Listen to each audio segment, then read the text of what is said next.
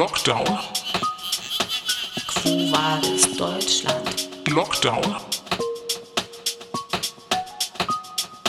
Lockdown.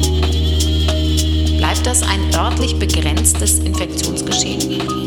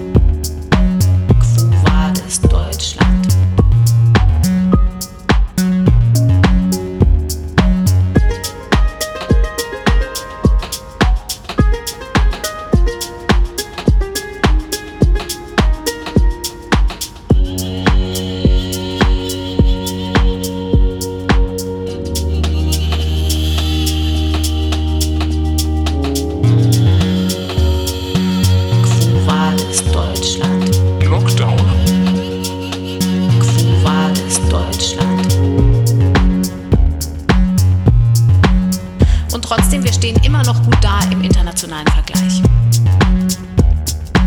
In Brasilien und den USA ist das Virus weit davon entfernt, Ruhe zu geben. Israel steht möglicherweise vor einer zweiten Welle. Was können wir hier in Deutschland von all dem lernen?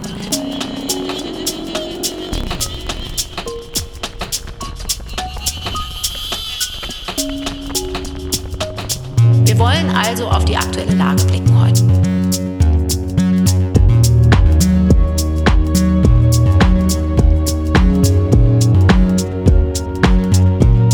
Und wir wollen fragen, wo stehen wir genau eigentlich in der Pandemie? Was können wir den Sommer über als Leitplanken für unser Handeln im Alltag mitnehmen?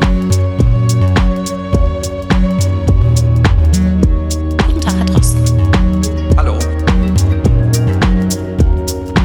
Dann zum Arzt gehen, dann muss getestet werden.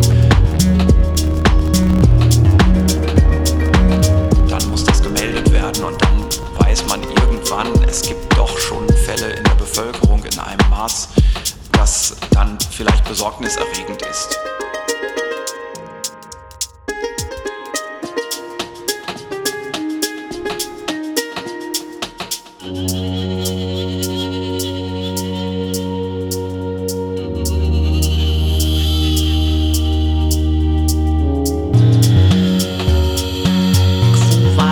Deutschland. Lockdown. Quo vadis, Deutschland. Und trotzdem, wir stehen immer noch gut da im internationalen Vergleich. Lockdown.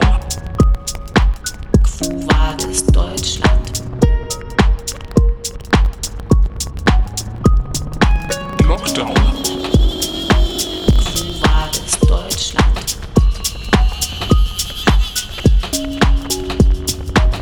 Wir wollen also auf die aktuelle Lage blicken heute. Nicht mehr als 50 Neuinfektionen pro 100.000 Einwohner sollte es geben. Das war die politische Maßgabe, die zuletzt ausgegeben war. Andernfalls müssten, hieß es, wieder Maßnahmen verhängt werden. Jetzt sind es im Kreis Gütersloh mehr als 250 pro 100.000 Einwohner. Ist diese Zahl eigentlich eine Grenze, die überhaupt aus wissenschaftlicher Sicht noch Sinn macht? Lockdown.